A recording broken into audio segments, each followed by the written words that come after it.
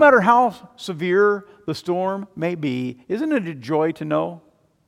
Isn't it a joy to know that Jesus, God, is the controller of storms? What a comfort it is to know, no matter how severe the storms of life may be, that Jesus is there to be with us. And so our theme for this morning, Jesus delivers us from the storms of life. Let's examine how Jesus calmed the storm on the Sea of Galilee, that night when he was traveling with his disciples in a boat. You know, in the Lord's Prayer we pray, deliver us from evil. Deliver us from evil. And as we examine this account of Jesus calming the storm this morning, I hope we can better understand how the Lord calms the storms in our lives and delivers us from evil. There's always a calm before the storm. There's always a calm in the midst of the storm. And there's always a calm after the storm. I want to talk about those three possibilities. The calm before, the calm during, and the calm after, as we consider this account. The calm before the storm. Our text says, when evening had come, Jesus said to them, let us go across the Sea of Galilee to the other side. And leaving the crowd, they took him with him in the boat, just as he was, and the other boats were with him. They took Jesus with him in the boat. Just as he was means that he was exhausted and he was tired. Jesus had been doing ministry. Jesus had been teaching all day long. He was exhausted just as he was.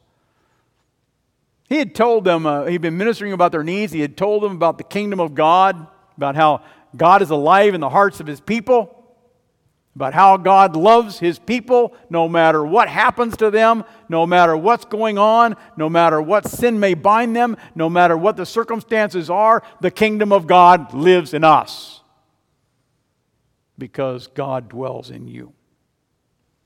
And when he finished teaching, he traveled by boat to the other side of the lake. The people hadn't had enough. The people couldn't get enough of Jesus. And they all got in their boats. The crowds got in their boats. And they followed Jesus. So you can imagine the scene there on the Sea of Galilee. The peaceful scene. It's evening and the water is calm. And here you've got this caravan of boats traveling across the Sea of Galilee with the disciples' boats and Jesus leading them. Beautiful image. Peaceful, calm, serene. And Jesus was missing it all. Do you know why? Well, he was asleep in the stern of the boat, right? He was exhausted. And for Jesus, this was the calm before the storm. This was the calm before Jesus stormed too. For too soon, they would place the crown of thorns upon his head. Too soon, they would beat him with a whip. Too soon, they would call out names and how much they hated him and how much they wanted him to die. And too soon, he would hang in excruciating pain from the cross. Too soon, he would pray, Father, if it's possible, let this cup pass from me. Nevertheless, not my will be done, but your will be done. Too soon, the storm would come.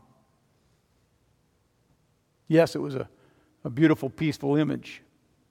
The calm before the storm. But now Jesus is at rest. He's sleeping as if there's no worries. He's sleeping as if nothing's going to happen in the future. As if there's going to be no difficulties. Well, our Savior is our peaceful solution. Do you remember the words of our epistle lesson? In the day of salvation I have helped you. Behold, now is a favorable time. Behold, now is the day of salvation. Jesus delivers us. Jesus helps us through every storm of life. He not only delivers us from the problems of life, He restores our soul. He delivers our souls, and He calms our troubled hearts. Fear not, He says, I'm with you. Be not dismayed, I'm your God. I will strengthen you, I will help you, and I will uphold you with my righteous right hand. I love that Bible verse.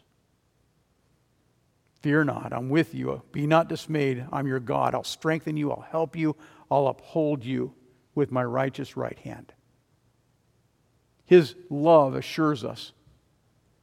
His presence lets us know that God is there for you, that God is always watching over you to calm your fears, because you will have the fears as you go through the storms of life. And that calm settles your soul. Hopefully you've experienced that calm. But there's also always a calm right before a storm. That's the way it was in the Sea of Galilee that night. You see, everything was calm and everything changed quickly. A great windstorm arose, and the winds were breaking into the boat so that the boat was already filling, but Jesus was in the stern, asleep on a cushion, and they woke him and said to him, "Teacher, do you not care that we're perishing?" The storm came out of nowhere. One moment, a peaceful, serene image. The next moment, chaos. Things changed so quickly. Just like life. And storms like that are not uncommon in the Sea of Galilee. The Sea of Galilee is a lot like Big Spirit. It's round like a big bowl. And when the water gets moving, it sloshes. And they're the mountains of the north. And the cool air from the mountains of the north blow down on the sea. And when it hits that fresh water, it's the largest, it's the lowest freshwater lake on the face of the earth. And when that cold water hits that huge lake, the Sea of Galilee, winds, storms come out of nowhere in an instant. That's exactly what happened. And in our text, those winds came and it threatened not just to destroy Jesus' boat, but all the boats that were floating with Jesus. The whole convoy was about to go under. They were terrified. These were seasoned veteran fishermen. Nothing scared these guys, but they were scared. But Jesus sleeping. The disciples didn't like that. Why are you sleeping? Don't you care? Don't you know how bad it is? Don't you know we're about to drown? Don't you know we're about to die? Don't you care? Wow, how could they accuse Jesus of not caring? All Jesus had ever done is show them how much he cared. They had seen Jesus take up little infants in his arms and bless them with the kingdom of God. They had seen Jesus heal the blind and make the lame run, raise the dead. They'd seen Jesus preach from morning to night, how he had patience with sinners. Every day was an illustration of how much Jesus cared. He would cast demons out of people who were demon-possessed. Why? Because he cared for the people. Jesus, don't you know? Don't you care? Yet the disciples had the audacity to call into question whether Jesus cared or not. Storms of life do that, though. Storms of life call us to question. Is God there? Does God care? Is God punishing me? Where is Jesus now? Things are bad right now. Where is Jesus in the storms of your life? Does it ever seem as if he's sleeping? That he doesn't care for you? Well, that's what Job thought. In our Old Testament lesson, Job too had a storm in life. A terrible thing happened to him.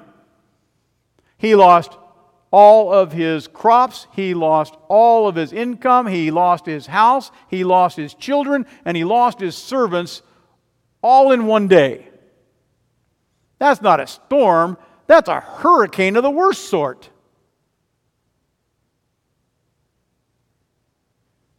And in the midst of it all, where was God? That's what Job wanted to know. Don't you care? And God's message to Job? I'm the creator. I made everything. Were you there when I did it? Do you know how things work? Are you so brilliant that you understand this broken world? Were you there when I laid the foundations of creation? When I set the stars in the sky? Do you know how I did all those things, O Son of Man? Give me an answer. This is the Creator who has the power to help us. The Creator who has the power to calm us in the midst of any storm. The Creator who has the power to certainly bring us salvation. And He's the one who sends His own Son into the world, sends His Son Jesus to die for our sins. How could He ever be accused of not caring for us? In all the storms of life, we know Jesus is in control. I hope you know that. Even in the midst of most devastating storms of life, we know God has a plan.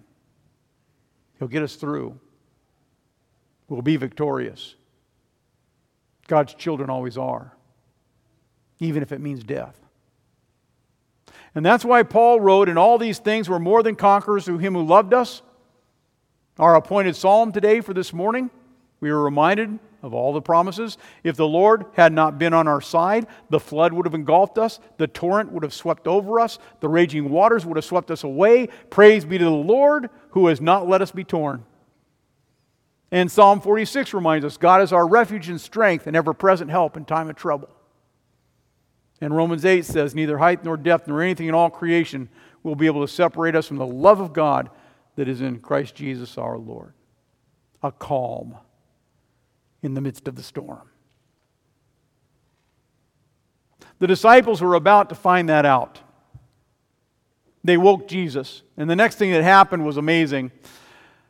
Jesus woke up and He rebuked the wind and said to the sea, "Peace, be still." And the wind ceased, and there was a great calm. And there was a great calm. I love that. Chaos to calm. Storms often died down in the Sea of Galilee, but never like that.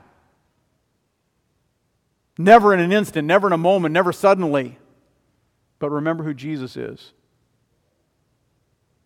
He's the Creator that filled that sea. He's the Creator who moves the winds. He's the Creator that can speak to the millions of gallons that are in the Sea of Galilee. Peace, be still! And in the wake of that proclamation, an eerie calm. That's the way it was after Jesus' death, too. The storm of His suffering, the storm of His punishment overwhelmed Him. My God, why have you forsaken me? But once He paid the price for our sin, once He breathed His last, it was finished. A peaceful calm. An eerie calm. He had won.